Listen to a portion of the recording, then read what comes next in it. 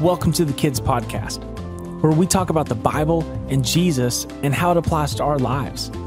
Today, we continue our study about knowledge. Knowledge is learning something new so you can be better at whatever you do.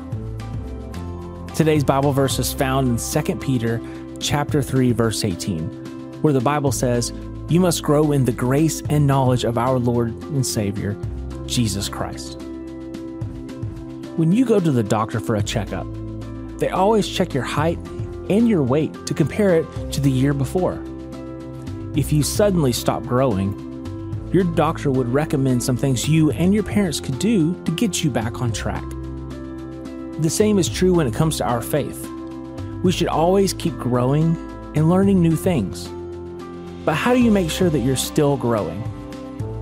One way is you can check your growth by looking at your habits. Habits are things that we do, good or bad, without really thinking about them. Some examples of some habits are prayer, reading your Bible, participating in your small group at church. Spend some time this week asking God to help you form a new faith habit this week.